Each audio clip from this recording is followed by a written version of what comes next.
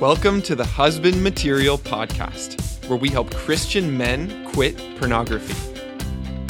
So you can change your brain, heal your heart, and save your relationship. My name is Drew Boa, and I'm here to show you how. Let's go.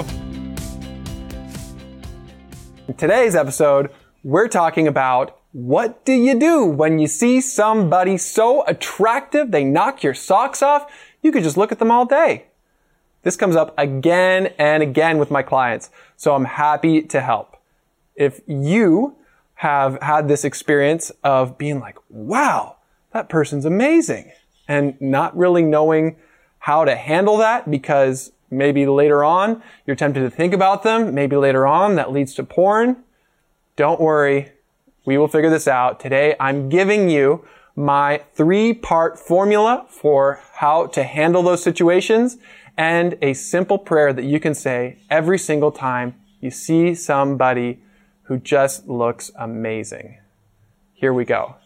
Now, I wish somebody else had given me this information when I was younger, because when I was a teenager, I was so immature in the way I related to girls.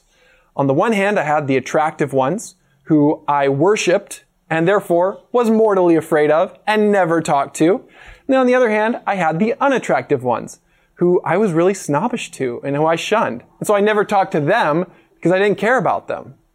My parents never gave me a mature way to understand my sexuality or how to relate to girls.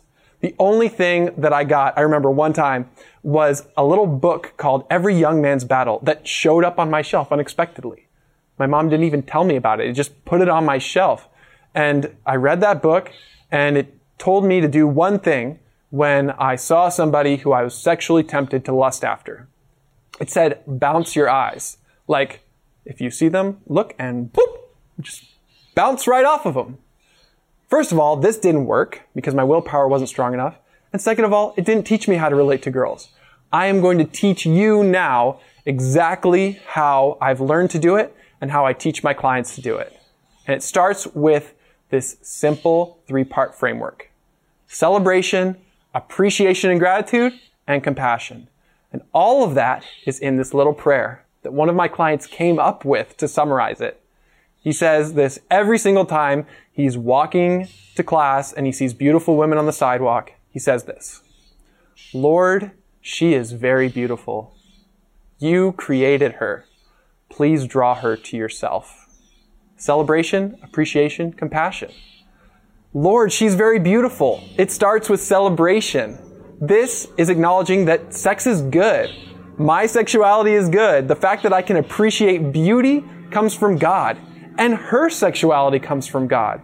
Even if you're looking at a man, his sexuality comes from God.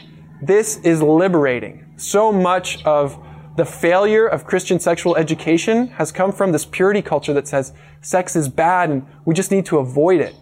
Celebration is the opposite of that. It's saying, no, God created it. It's good.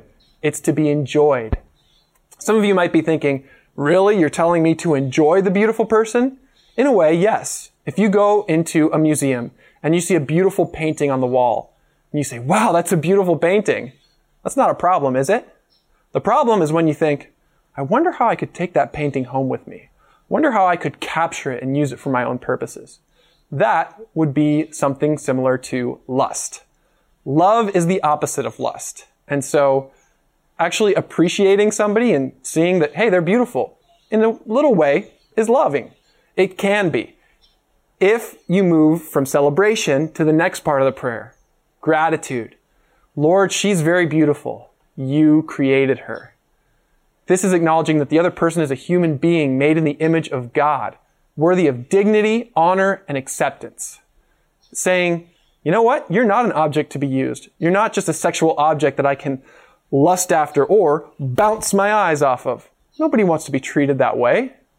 No, you're a person who's worthy of love. And God created you. So I'm going to thank God for doing a really good job in creating your body and making it awesome. But it doesn't stop there because at this point, it's still just about us. We need to move from celebration to appreciation to compassion. That's why the last part of the prayer says, please draw her to yourself. This is saying, God, not only did you create her, but You love her and you made her for yourself. So bring her back to you. What a powerful little prayer you can say to someone.